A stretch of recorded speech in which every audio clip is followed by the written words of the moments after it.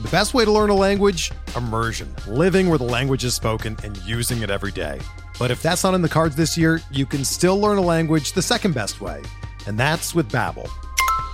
Be a better you in 2024 with Babbel, the science-backed language learning app that actually works. Don't pay hundreds of dollars for private tutors or waste hours on apps that don't really help you speak the language. Babbel's quick 10-minute lessons are handcrafted by over 200 language experts and help you start speaking a new language in as little as 3 weeks.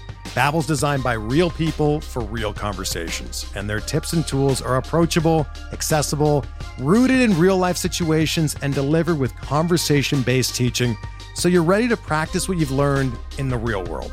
Here's a special limited-time deal for our listeners. Right now, get up to 60% off your Babbel subscription at babbel.com/Blue Wire. That's 60% off at babbel.com/Blue Wire, spelled BABBEL.com/Blue Wire. Rules and restrictions apply. We are live on the RotoWire Fantasy Baseball Podcast. I'm Drew Silva. With me here is Chris Crawford. It is the morning of April 1st. Is that right? Hey, yeah. April Fool's Day. Yeah.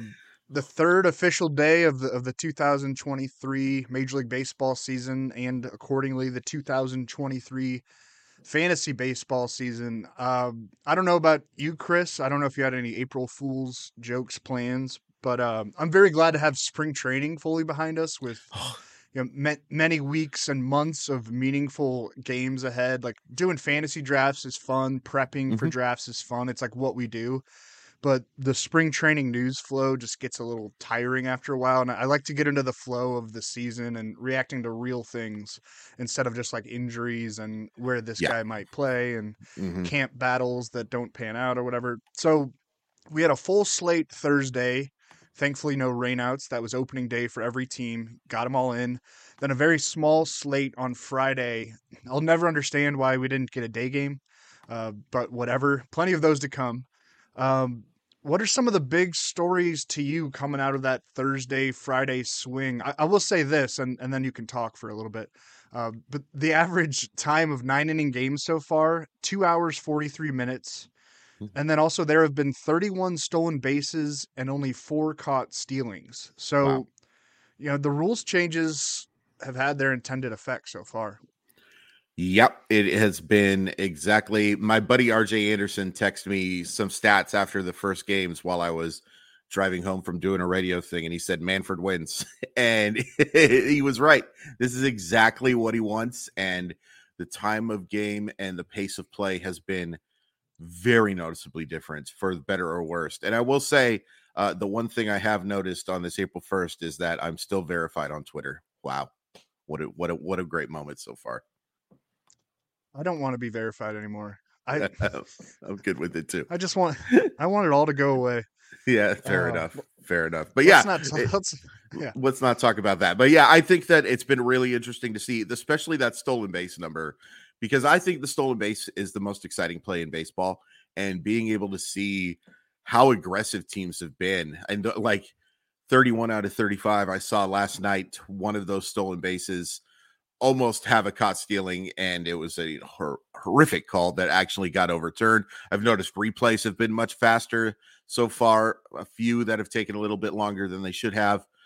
This is going fast. It's going to be an adjustment, I think, for all of us, but this is what Manfred wants, and this is what Manfred got. Yeah, I like it. We've talked about, when you go to a game, you kind of don't mind if it's a 4-hour event, especially if the weather's nice, you're having some beers, eating some peanuts. Like, I'll stay there for hours and hours. But when you're at, and that, you and I are huge baseball fans, so we don't mind if, I kind of miss the 20 extra inning games. Those were kind of fun because they just got so weird. Sure. I like weird baseball. But I think for the casual fan and like bringing people into the game, I've talked to people who are really excited to watch more baseball this year. I mean, that's anecdotal, but I think, man, these rules changes weren't directed at us. They were directed at casual fans that they want to bring in or bring back to the game. I know the COVID situation and like the regional sports networks, it's kind of messed with people's fandom a bit. And maybe you're putting a more exciting product out there on the field. And then, yeah, with Steals, we've been writing about fantasy baseball for at least a decade, you and I, and Steals have been going down, and it's hard to find like late speed in drafts, and that's not going to be a problem anymore. I want to go back and like alter my draft strategy a bit. I wasn't sure how these big bases and the pitch clock would affect Steals as much as some people were saying it would. The evidence so far is that it is going to have a huge effect. But we're going to do that next week. We're going to do some way too early draft day regrets. Let's hit on some headlines. Wilson Contreras, this was on Thursday, left the Cardinals opener against the Blue Jays after taking a Jordan Hicks fastball 103 miles per hour directly to his right knee. Kind of hit him in a spot just above where his padding sort of tapers off on that catcher's gear. We should know more by the time people are hearing this podcast, if they're listening in audio form, ahead of the Cardinals' late afternoon game on Saturday against Toronto. But an MRI was negative for any fractures, so that's some good early news. For now, Contreras is listed as day-to-day with a contusion. I do wonder if we might see an IL stint here anyway, though, because that swelling and bruising, I'm sure, is still going to be there for a couple more days. And it would only have to be a 10-day stint. It can be backdated to Friday. So he'd only have to miss like just over a week. Or maybe he's going to feel well enough to DH in a few days. But even that, or like an IL stint, of course, would really expose a problem that I had as a Cardinals fan with the decision not to bring in a solid veteran backup catcher over the offseason. Like Andrew Knizner just hasn't done anything at the MLB level, hasn't done anything but be pretty bad. And you knew that Contreras wasn't going to be a 130 game type of catcher anyway. There's some durability issues there, and he doesn't always play behind the plate. He can play some first base. He can cycle in at DH. That kind of should have been the plan, to spell Paul Goldschmidt here and there and to cycle into that DH mix. And I don't know if we maybe it's going to be Ivan Herrera who like assumes that role eventually, like to be an active backup behind Contreras. And if we do see an IL stint for Contreras or some kind of extended absence, I wonder if Herrera gets the call to be the main guy, and then Knizner will just stay in that backup role. Not that I think that Herrera is going to offer like immediate fantasy relevance, but it's such a drastic tumble from what Contreras brings offensively to the next best option. And that could be a big issue for the Cardinals lineup, a big issue for fantasy managers who have Contreras there in their catcher spot. Like not many fantasy managers are carrying two catchers in a one catcher league. I would never advise that. No. Looking at the waiver wire, like Jonah Heim might be out there. He had a couple of RBIs in the Rangers opener. Travis d'Arnaud, maybe. He had a 4-hit game out of the DH spot Thursday for Atlanta. He won't catch much with Sean Murphy coming aboard, but d'Arnaud should be an option at DH, especially against left-handers. I think he'll be in the lineup against every left-hander. They're still going to use him. And we'll just see on Contreras. He had trouble walking off the field, but that could have just been an initial stinger of pain there on the knee. Yeah, it's definitely a situation to monitor, and it's good news that it does at least appear to be that they avoided a long-term injury because the MRI came back clean. But this is the thing, like, and you can't help but note, like, the guy who was brought in to replace one of the most popular players in baseball, and Yadi Molina, has to exit the very first game he plays, and that's just such a bummer for him because I'm sure there are, a guy who didn't necessarily maybe want to leave the Cubs. I think that there was enough optimism. It's one of the reasons why they didn't deal him at the deadline. But I just can't help but note that from the real life perspective. But yeah, I will say this: if Andrew Knizner is the everyday catcher, his fantasy relevance stays the exact same. That's the exact same fantasy relevance, and it is none. Yeah. The one thing I'll say, Knizner has always shown a really solid approach at the plate. Like he's a 291 on base percentage compared to a 204 average. Maybe someone to consider as a second catcher in like an on base percentage league, like because it might be okay. I just don't think it's going to add up enough for him to actually be relevant. One thing I wanted to talk to you about, Drew, is a catcher who just signed, and that is Gary Sanchez. And maybe he could be a replacement. Probably not. I was a huge fan of Gary Sanchez a few years ago, as everybody was as a prospect. Certainly showed flashes of brilliance, looked like he might be the next best thing. But he's just struggled so much at the plate ever since. He was not good with Minnesota. He's actually probably a better defensive player now than an offensive player, which is a very funny thing to see, because it was like, well, this guy is always going to hit, but is he going to be good enough to stay behind the plate? Now it's kind of the opposite. Is he going to hit enough to actually be worth putting in the lineup?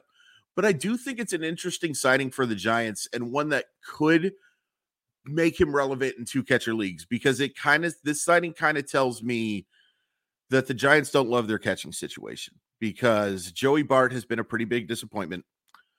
They do have Blake Sabol, who's a fascinating story, and I think is going to get some playing time.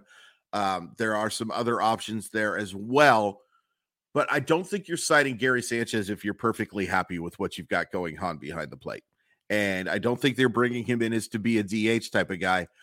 I think at the very least, it's a situation worth monitoring for those evil human beings that play in 2 catcher leagues, because if you're a starting catcher, all of a sudden things start to change. Yeah, I mean, I think it was pretty glaring that Joey Bart did not start on opening day. Roberto Perez got the nod, and Sabol was in left field too. So I think he's going to be rotating in. There's a lot of bodies there, but it's the Giants, and they don't necessarily have an answer at DH. Like Jock Peterson will probably be there a lot, but he's going to play the outfield as well. So maybe Sanchez gets some work there. I think you're right. They're not believing in Joey Bart at this point, and I wanted to believe in him because a high pick, and he lit it up at certain points in the upper minors, but he is just he's had opportunities to thrive at the major league level, and he has not thrived. So it almost feels like they're turning the page on that, or just maybe he's like a trade candidate at some point. We've talked about how that Giants roster is just kind of confusing. I wouldn't go out and pick up. Yeah, I wouldn't go out and pick up Sanchez in a fantasy like a standard league right now. No. I'd let that play out a bit. I wouldn't worry about missing out on what happens there if he goes off and starts hitting homers again. I'd let someone else deal with that problem. Jesus Luzardo versus the Mets on Friday night in Miami. Again, it was a smaller slate on Friday, but I did watch that whole game, his whole outing. It was really good stuff. And also those Marlins teal throwbacks are glorious. Oh, beautiful. I've always loved the F hat with the Marlin sweeping through. I really think that was one of the best regularly worn hats in baseball when it was a regular part of their uniform. And not just for nostalgia purposes. I think there's a lot of 90s nostalgia going on right now, but I think that the black hat with the teal, or with the the silver F and the teal Marlin coming through, I think that's a truly classic look. Yeah. But yeah, anyway, about Luzardo, went 5 2/3 scoreless innings, only allowed 2 hits. He did walk 4, but struck out 5. I thought his command was better than the 4 walks would show there. He was kind of just missing a little bit. Topped out at 99 miles per hour, was hit 97 in the 6th inning just before he got pulled.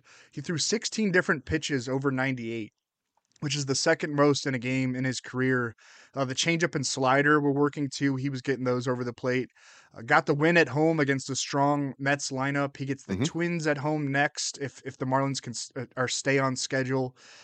So I don't know, after all those stops and starts in the early portion of his career, the injuries, the moves to different organizations, I feel like we might have finally Luzardo moving into budding ace territory. He's only 25 years old. He has all the tools. We've known that since he was 20 years old.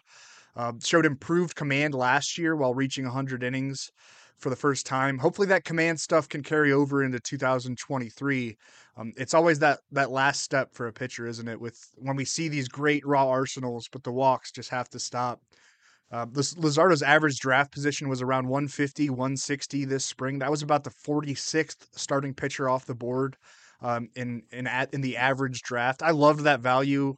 As I said on one of our category preview shows, I don't know if it was strikeouts or ERA, I can't remember, but I like him in both of those categories this season. I'm very smart. Yeah, you're very smart. It was really impressive. I think everybody got to watch that game because we were all craving baseball. No day baseball on the Friday of, I just can't even fathom that decision. But he looked really good, touched 99.3 miles per hour, which definitely was a wow shot to me because, he's been in the up to mid 90s, but at like 99.3 is very still this day, still get wowed by the 99 mile per hour fastball. I thought he was really impressive. And I agree. He was just a little bit off. It's kind of funny. The guy I want to talk about also threw 51 of 91 pitches for strikes, but did not look nearly as good as Jesus Luzardo. Robbie Ray stunk last night, and it was a game that I watched as a Mariner fan pretty closely, and I was excited for it because he looked great this spring. It was one of his best spring trainings. He was touching 97 with his fastball, had like a 1.06 ERA, and was just missing bats like crazy. He did have 3 strikeouts in 3 1/3 innings, but he allowed 5 runs, 3 of them earned, did get hurt by some defense, was reminded that Teoscar Hernandez is not necessarily the greatest outfielder in the entire world, although he got unlucky. A throw hit Mike Zunino in his shoulder, an area that he seems to get hit in an awful lot. But his command was wretched. And it's worth pointing out that there were moments for Robbie Ray last year where he looked dominant, but just couldn't avoid the big inning. 2 multi-run innings in this one. This was a guy who had 18-1 Cy Young Award odds, and it was the same as Luis Castillo based on 1 start. And yes, it is just 1 start. Those odds look pretty silly, mainly because of how good Luis Castillo was on Thursday. And Ray was bad. He was bad. And I think this is something that you're going to have to keep an eye on when he faces a lineup that has guys who have patience at the plate, which Cleveland doesn't have a ton of, but does have some, or if you have a bunch of guys with good bat-to-ball skills that are not going to strike out a bunch, he's at risk for a blow-up start. And those are the type of starts that can lose you a week. And fortunately, Ray only gave up the 3 earned runs, so it's probably not going to lose your week. But he really hurt you in whip this week, and he did not help you in innings pitched, and he certainly didn't help you in ERA with 8.10. But, man, this is something I think you've got to follow. I'm not dropping Robbie Ray, but I am saying – if you were expecting fireworks based on spring training, you have to be extremely disappointed with what you saw Friday night. Yeah, I mean, this can be part of the Robbie Ray experience. Yeah, there many times in the past we were hoping and thinking and had evidence to point to that he's over these spells of where things can go awry real quickly. But it's just kind of part of his profile a little bit. That when you're clicking his name on draft day, like there's going to be some crooked numbers in the game log, but would it shock you if he comes out and dominates next time out? Like, no. Okay. But so don't drop him, is what you're saying. I will just say this though. Like if you're playing in DFS stuff, especially, like you've got to pay attention to who Ray's facing because the lineup is going to be extremely important. I think maybe as lineup dependent of a pitcher as that you have right now in 2023. So you stayed up later than I did last night, being a West Coast boy. Was there anything new on that Anthony Rendon video? And if people don't know what we're talking about, he got into a physical altercation with an A's fan after the Angels opening night game there in Oakland. The fan called him the B word, he said, and he grabbed the guy by the collar, I guess. And it was a strange situation. Most times like players just, they'll hear stuff from the fans and kind of just keep walking. Like you could see Ohtani in that video, just kind of like, what's going on here? I thought it was strange. I also, I kind of side with Rendon because it's like, he's a human being. Just, and he's like, he could beat you in a fight, sir. If he wanted to. Like that. Yeah. So like, you're a tough guy behind the railing, but I don't know. I do think was there any word about like maybe there's going to be some discipline? I would think maybe a fine, but that's about it. No, the only thing that's really come out is that Major League Baseball it says it's investigating it and that there's no video to show what led to the altercation yet. It's just interesting to see because, and it's something to keep an eye on and be cognizant of because, yeah, I kind of side with Rendon on this as well because I don't like human beings confronting other human beings, and you're a person. It doesn't matter how much money you make, you want to defend yourself, and if you feel threatened, that stuff happens. Everybody stop being a-holes is what I'm trying to say mostly is like, there's no excuse for Rendon necessarily grabbing dude. And there's no excuse for what led to dude being grabbed, but a suspension is coming. There is no doubt in my mind that a suspension is going to come. Yeah, I think so. If you grab a fan, I think you're going to get suspended. And it may only be a couple days. It may only be one game. And Rendon will assuredly appeal it. There's no doubt in my mind about that, because he'll, claim justifiably so that I was defending myself. But he's going to get a 1 or 2 game suspension. So it's just something that you got to keep an eye on. But man, can we just be nice to each other? There's no reason. I understand. And it's one of the reasons why sometimes, Drew, I hate to say it, I don't blame stadiums for being like, we are cutting beer sales off in the 5th inning, or we are just going to limit the hell out of what we're selling to people.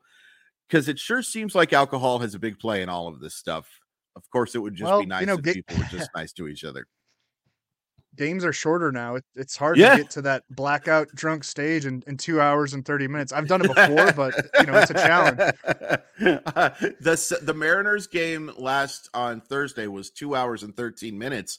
Man, you had to by 8:30 p.m. you got to get to your beer before you have you're heading home. That's I'm not used to this. I've seen some fast Mariner games, mainly because I've seen Mariner offense be so awful for most of my life that a lot of games have gone pretty darn fast, but this is definitely different.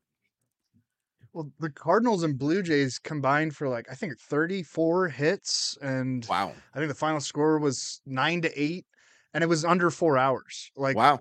That there were a ton of pitching changes. There was an injury issue with Contreras. That game would have taken 4.5 hours last year. Absolutely. So I'm into it. And yeah, you just got to sneak in some hard liquor, some airplane bottles, if you want to get to that stage within 2 hours. The views that's my advice. The views expressed by Drew Silva do not necessarily represent RotoWire. Well, Busch Stadium has a lot of all-inclusive areas, and there's a cheaper one called the Powerade Bridge out in right field, and it's as much beer as you want until the middle of the 8th inning. And I did a beer per half inning with some buddies a few years back. Nice. That would put me, I would be hungover for 3 days if I did that now, but I can't even. I was real proud of myself that day. It was a Dexter Fowler bobblehead day, and I didn't make it home with my bobblehead, if you can imagine. Not all heroes wear capes. That's right. I wanted to look at some World Series odds before we get into some more fantasy-based experiments toward the end of the show. I put up a screenshot of the DraftKings World Series odds. We got the Astros at plus 650, Yankees at plus 750, Braves plus 750, Dodgers plus 850, Padres plus 950, Mets plus 950, Blue Jays plus 1200, which I kind of like that one. Cardinals plus 1600. I don't really like that one. Phillies plus 1800. Rays plus 1900, Mariners plus 1900, Guardians plus 2200, and then we kind of get into some long shot or middle of the road type plays. Anything stick out to you with these odds? We can talk philosophically or just zoom in on some teams. I will say, of those odds, the one that I probably like the best is Toronto at 12-1. I am not a huge fan of betting on. I need really, really, really good odds if I'm going to make a bet like this, because there is just so much that can go wrong and so much that can go right for whoever's going to win the World Series. Before Drew and I started talking, I was like, anybody 60-1 realistically still has a chance to win the World Series. I kind of take that back a little bit, but the Angels at 45-1, even though, of course, they got Tungsten O'Doyle in the very first game. Shohei Ohtani looks great, and of course they don't win.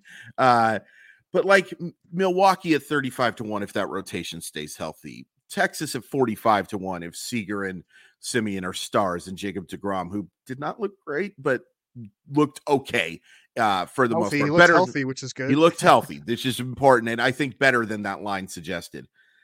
I would want those kind of odds for those teams you were talking about at the top in order to make an actual World Series bet.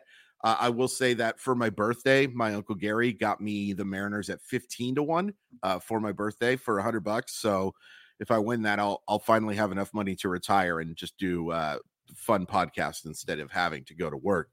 But it's just so hard for me to lay down a large amount of money for a 162 game season and then getting into, let's be honest, the postseason is a crapshoot.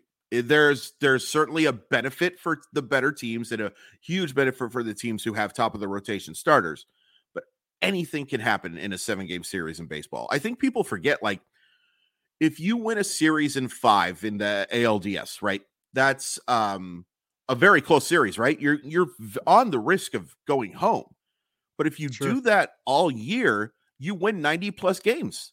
And that makes you one of the best teams in baseball. Like, or it comes a little different in a best of 7, but like, that's how baseball is. Like, most teams are going to win a few and lose a few. There's a reason why we have that adage about 60 and 60. Everybody's going to win 60. Everybody's going to lose 60. That's actually not going to happen this year. There's a couple teams who aren't going to win 60 games, in my personal opinion. But it's just the odds are not good enough for me to make that bet. So if you really are going to make a bet at this point of the year, I would be going with a long shot and hoping for a miracle. Yeah, I think these bets are totally designed for the squares, or like your uncle who's maybe in Vegas and, like, you know, wants to put a bet on his favorite team or his nephew's favorite team. It's totally designed. I like looking at divisional winner odds though, because like I got the Blue Jays at plus 200 to win the AL East. I really like that. And yeah, if you're going to like throw a dart at this kind of board, I agree you want to go with a long shot, because I mean, betting the Astros at plus 650, like I wouldn't even feel proud if I won that bet. It's just not enough money. No, exactly, man.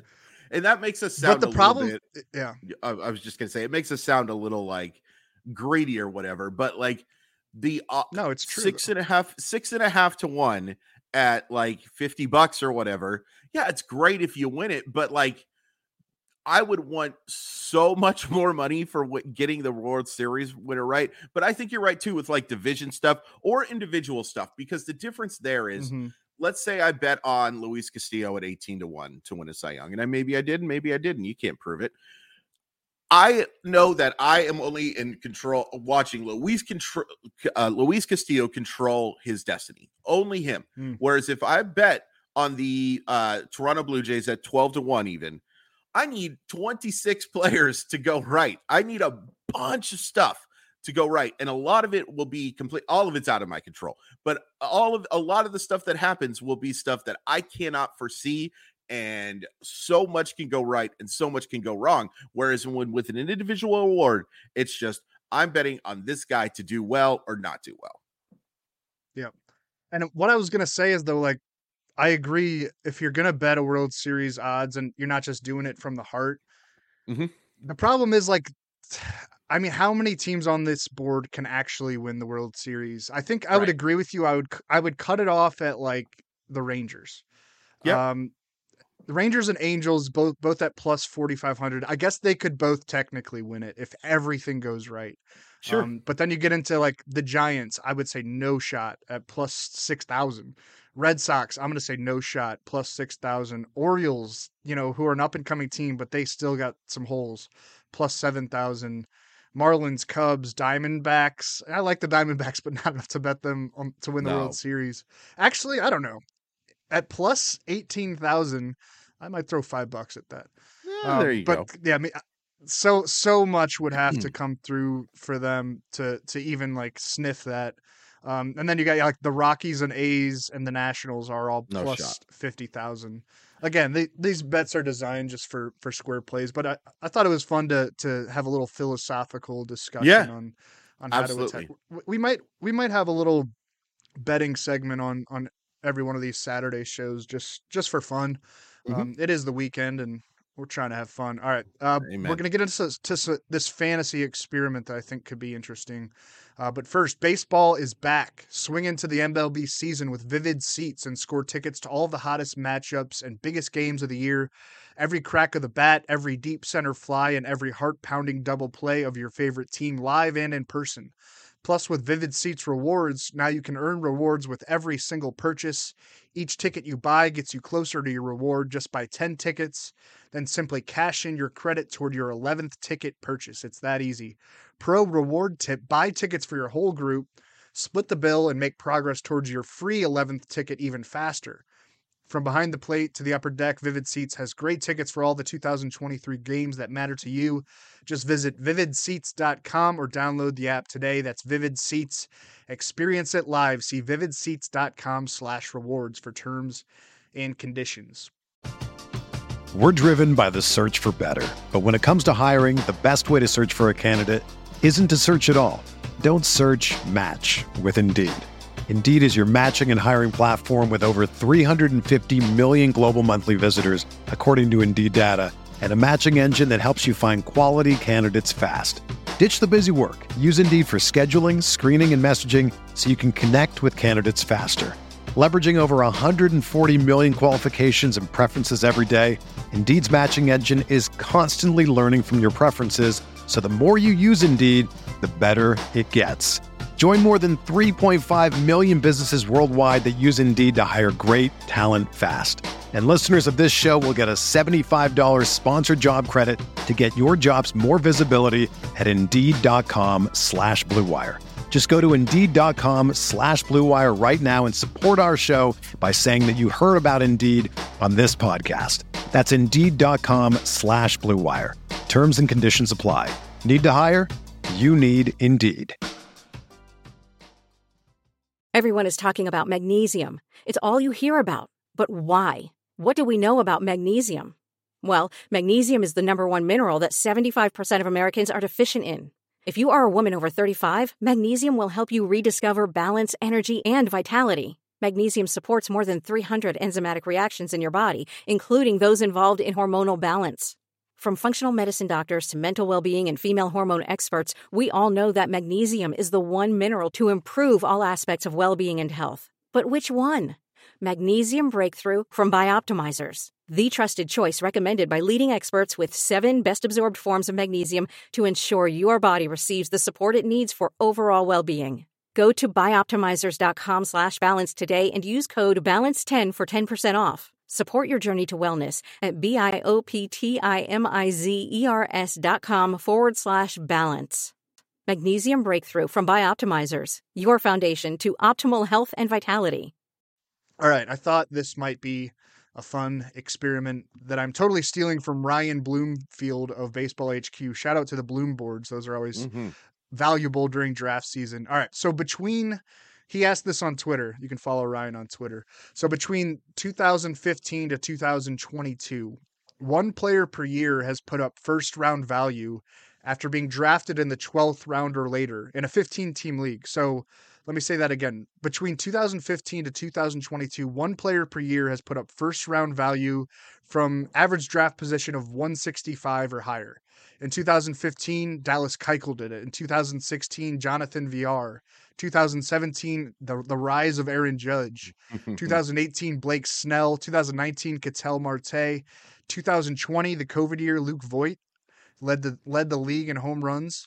2021, Cedric Mullins. 2022 was Adolis Garcia and Julio Rodriguez, depending on when you drafted. Right. I think Garcia was more of like a second round value guy, but he was up there, surprisingly. Sure. There will almost certainly be another player to do it this year, history suggests. A player from the mid to later rounds who brings first round, or we could even say second round level production. Do you have a name in mind for this, Chris? Well, I will say that when you put this out, you did steal my guy, and we'll talk about him in a second. But I did come up with I claimed. But I think there might be one for a guy who plays for a really bad team. I wouldn't necessarily bet on it, but Joey Meneses is really interesting to me. This guy has really hit, and he got off to a nice start. Certainly didn't hurt that he went 2 for 5 yesterday with an RBI, on Thursday. Hit 324, 367, 563. And I was really impressed watching him in the World Baseball Classic too. And look, Drew knows as well as anybody that sometimes I get in trouble with this stuff because I'm an eye test guy. Like I do love the metrics. I do love Baseball Savant as much as anything. But I watched Joey Meneses hit, and dude can rake. I think he's going to put up excellent fantasy numbers. My one concern about him is I don't know if he's going to get a ton of RBI chances just playing in a dreadful, dreadful roster. They looked absolutely overmatched for the most part against Atlanta in that opener, but Meneses certainly did. CJ Abrams. Sorry, have you seen CJ Abrams' defense? My goodness gracious. That's really three concerning. Errors already? Three errors in that very first game. That was a little bit hard to watch. I was sitting in a bar waiting to record on the radio, by the way, just before meeting Jerry Dipoto, which was a lot of fun. Oh, really? I didn't know that. Yeah, if you look on my Twitter, you can see that I took a very nice picture. He's ridiculously handsome, by the way. Like, I did not quite realize just how good looking of a man that guy is. But back to Joey Meneses. I really like him. I don't know if I would probably go more towards like top 45, top 50. But the fact that he was getting drafted in the 200s to me, I think was a mistake. There is a fairly large sample now to me that I know 222 at bats is not super large of him being a solid hitter. And it was never a question in the minors of whether or not Meneses could hit. It was where the hell you were going to play him defensively. Not really an issue for the 2023 Nationals. Who gives a crap if he's a bad defensive player for a team that's only going to win 55 to 65 games? Joey Meneses can hit. He may only be a 4-category player, or actually a 3-category player, because I don't think he's going to get a ton of steals. But it would not shock me if he hit 320 and had a ridiculous on-base percentage and a high slugging mark. I'm a big believer in Joey Meneses, man. Yeah, I mean, you consider all the rules changes and what that's going to do for a player that can hit like him for his batting average. Sure. I agree with you. He was and you know what? I didn't necessarily buy what he did last year. It seems like every night he was going 2 for 4, 2 for 5 down the stretch last season. Right. And, he looked good in the World Baseball Classic, and it looks like he's going to carry it over. He's going to play every day in that Nationals lineup, and they've got to score some runs, right? Absolutely. They're going to happen. It's going to happen into some RBI chances. For sure. You would hope. Yeah. So I was looking at the ADP chart on RotoWire when I thought to include this in the show, and I realized how hard it is. That's why I claimed who I claimed. It's not easy. I mean, yeah. I feel like it's going to be at the end, a big base stealer is going to do this. Like, big base stealer, no pun intended, because the bases are bigger. You get it, Chris? Yeah, it's funny. It's really good. Yeah. Thanks, man. The puns expressed are not necessarily representative of RotoWire. And now that you have this love affair with Jerry Dipoto, I feel like I'm taking a back seat. That's fair. You're just not into it anymore. Yeah. But people have kind of talked about a Whit Merrifield renaissance with the speed. He's still got wheels. That has some buzz, but I'm not buying top round production from him. I don't know if he's going to play quite enough to get there. Good question. Anthony Rendon. I mean, if he can stay healthy and go nuts behind Trout and Ohtani, yeah, stop fighting with fans. Yeah. Cody Bellinger, maybe there's new life there in Wrigleyville. But I'm going to go with some new blood in Rockies shortstop Ezequiel Tovar.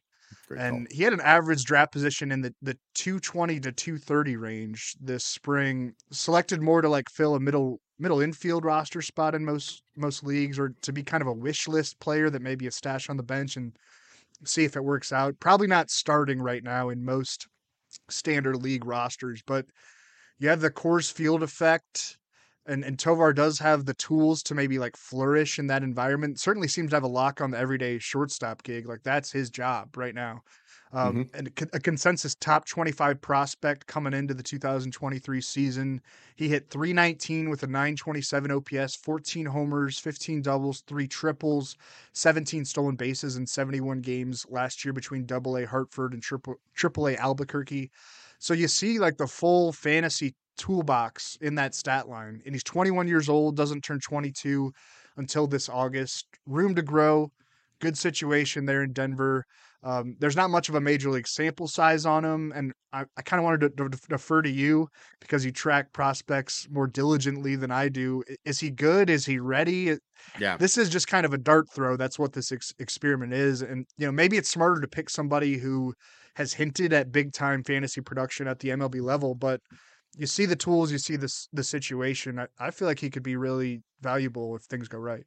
Yeah, absolutely. And, we got to talk about the fact that he's the shortstop for the best team in baseball right now. They have the best record of baseball. They're the only 2-0 team. Oh, yeah, that's probably not going to happen. 60,000 plus 60,000. Yeah, there you go. Yeah, a run differential of +8, best in baseball. Only 2-0 team in baseball. Colorado Rockies. Beat the Padres twice. Beat the Padres twice. Time for the Padres to go into rebuild mode. I like it. I like it a lot. I think he's got such good bat to ball skills that I think he has a chance to hit for a very high average.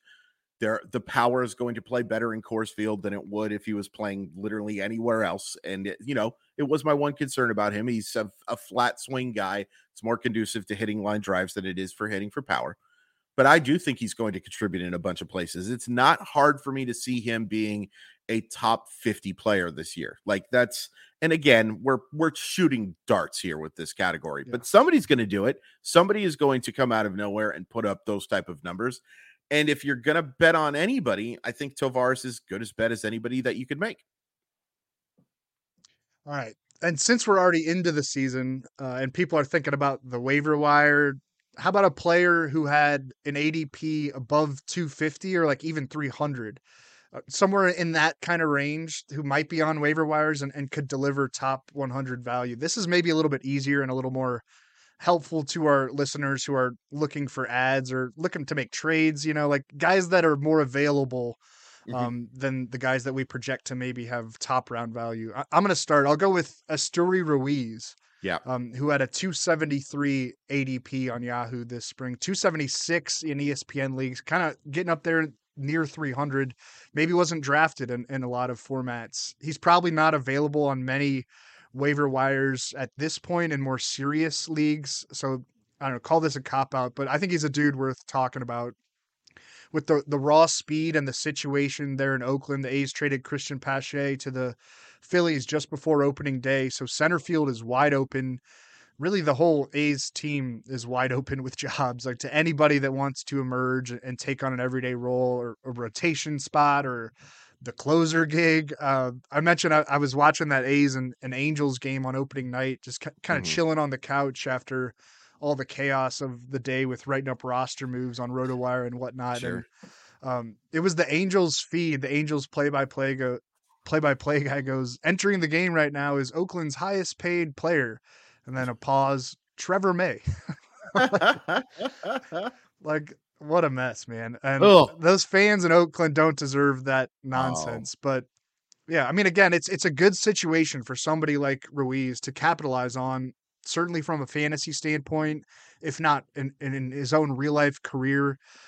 He's flashed incredible fantasy relevant skills, batted 326 with a 932 OPS in 57 plate appearances this spring in the Cactus League, 6 stolen bases in 7 attempts in a very small frame of time, a couple homers too this spring, 17 RBIs. That must have led the Cactus League. I didn't pull up the leaderboards, but yeah. And in his minor league career, racked up 243 steals in 521 games. So almost a stolen base for, every 2 games played in the minors.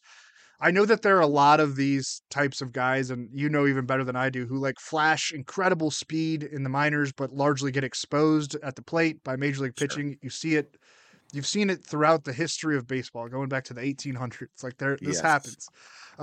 But if Ruiz can just be kind of okay with the bat, and there was a rise in power at AA and AAA, but if he can just survive with some hits here and there, I mean, the sky's the limit for his steals total. We talked about how people are running like wild already. If we see a 100 base stealer this year, or even an 80 base stealer, it's going to be a guy like Ruiz who's just on a bad team and just runs wild. So the one concern I have with Ruiz, and this is, the eye test tells me that I like him. The metrics do not. He's had some of the worst of top 100 prospects exit velocity in minor league baseball. That is the one concern, is he does not exactly square up the baseball, but he's starting to barrel the baseball more, so he's showing more power. The one thing about Ruiz is that I love is he's so flippin' fast. This is 80 grade speed, and he's going to get a chance to run. And most importantly, he's going to get the chance to play every day with Oakland. When you are a AA roster, you have a chance to have your young players play. There's no boy, we're in contention here. We need to send Ruiz down because he's struggling right now. Like, he has a chance to, even if he hits like 180 or 190, still provide fantasy relevance, because every time he's on base, there's a very good chance he's going to run. Very, very good chance. Like, as long as he gets on 140 times, you can bet on 50 stolen bases. And 50 stolen bases is going to help you win your league. There are so few players that have that opportunity. Someone in our chat, by the way, says, how about James Outman with the Dodgers? That I think is actually a really interesting one. Yeah, I know. I don't know why I didn't think of that. Well, the chat people are so much smarter than us, particularly you, but us, that it does not particularly surprise me. Yeah, I think that's a really good call, because the Dodgers, and I talked about this a little bit ago, love Outman. The Dodgers are a big fan of his skill set. It's one of the reasons why they were willing to move on from some other guys and not promote some other folks. I think Outman's a really good call, and I probably should have gone with him instead of who I'm going to go with. I know. Yeah. Let's start this over. Yeah. Rewind. Because I mean, I feel like we should have seen this coming too when they signed Jason Hayward and they have David Peralta. Like, it's a weird, and Chris Taylor's really plummeted. Like, there's obvious opportunities in that outfield for this dude. And he lit it up last year in the minors, showed well in a 4-game sample size. It was like in July with the Dodgers when he got a quick call up. Why not? Why can't he just take it full advantage of this opportunity in a really good lineup? He could even kind of move up that lineup too. Yeah. A very, very intriguing player in a really good situation for fantasy production. Yeah, absolutely. Yeah. It would not shock me at all. He's the guy. Congratulations, chat. You win our podcast. You get to host the next week. I'm going to go. I'm kind of cheating because he actually, if you look, his average draft, if you average everything out, is 248. But I'm going to go with Jarred Kelenic. And look, I get that for 2 years, Jarred Kelenic has been 10 pounds of you-know-what in a 5-pound bag. But there is a reason why this guy was considered one of the very best prospects in baseball. And when I'm saying one of the very best, I'm talking about a 2 or 3 prospect in baseball. Some people even listing him 1. There were people who liked this guy more than Julio Rodriguez. I'm not going to name names, but one of them was me. We regret the air.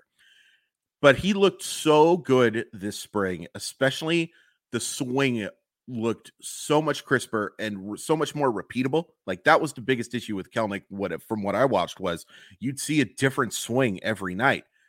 Certainly wasn't showing that, and I like that he's gotten off to a nice start this year. Drove the ball for an opposite field double yesterday, then had 3 strikeouts and 3 pretty bad strikeouts, if we're being completely honest with you. But their talent is here, man, and he's going to be hitting 7th, which gives him a chance to drive in guys like Cal Raleigh and Eugenio Suarez, who, flawed players, but good baseball players. And their Mariners are probably going to keep him in that role for a while. A chance to move up if he really gets off to a nice start. There's certainly no reason why he can't hit ahead of those guys, or Ty France if he gets off to a great start. I've already stolen a base. Love to see that. Certainly a guy with enough speed to be relevant in that category. The talent's there. And he looked so good this spring, and he's off to a pretty nice start to the year. Very small sample.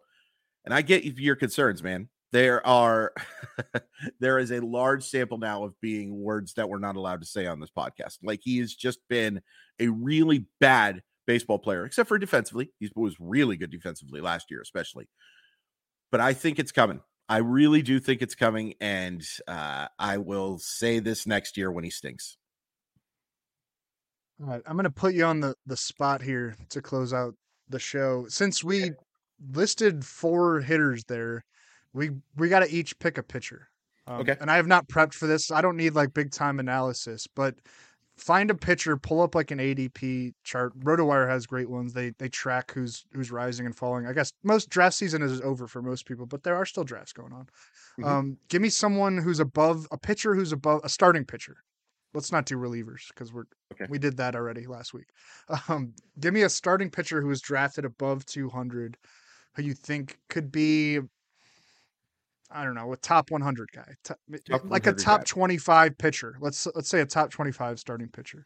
And we're looking for somebody drafted after the 200 range that could do that. Yeah, Reed Detmers is sticking out to me. He was shooting up draft boards by the end of Yeah, well, especially that velocity, man. And people, are big fans of that stuff. The one name that comes to mind after you asked this incredibly difficult question at the very spur of the moment, Andres Munoz, I think he's going to get most of the save chances there. I think he has a chance. It does look that way, which is cool. Yeah. But I will say this, no, that's a perfectly good reason to interrupt, is that Paul Sewald's still going to get save chances there. They are going to save Andres Munoz for the most high leverage situation. And sometimes that'll frustrate fantasy managers because that could be in the 7th inning, that could be in the 8th inning. And enough of it can happen in the 9th inning that I think he could be a top 150 guy. Looking at a starting pitcher that could be that's tough. Patrick Sandoval. It's a lot of guys that we've talked about throughout the spring. Tyler Mahle. Tyler Mahle, certainly. I can't go Jack Flaherty. I'm sorry. I'm still pretty skeptical about him staying healthy in that situation. I can't Tyler Anderson with a little more strikeouts. Yeah. We each got to settle on one.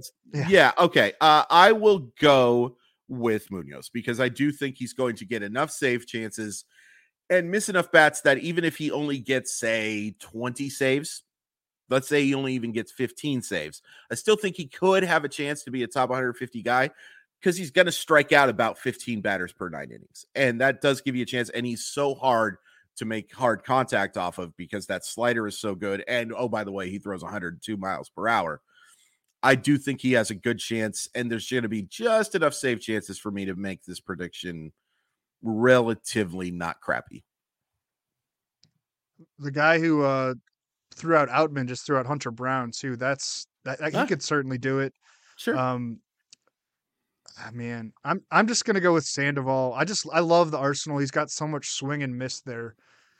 If the command is good, another thing you got to think about, like with Brown, I'd be worried about the workload. Like you need to throw 170 innings probably to get it to be a top 25 fantasy starter, unless you're Spencer Strider. Sure. And I don't see Brown getting to that level. Like Sandoval's a guy who has worked. Yeah. Sandoval's a guy who's worked his way up there. Detmers could do it. Maybe Michael Kopech could do it. I was just going to bring up Kopech. Yeah. Hayden Wesneski with the Cubs too. That's kind of intriguing. That was the first name I was going to do because I didn't want to do any research, if I'm being honest with you, Drew. Like I didn't want to have to look up something. Taijuan Walker, maybe, although I was concerned about some velocity dips there. Yes. Yeah, that's a tougher one just because Eduardo Rodriguez.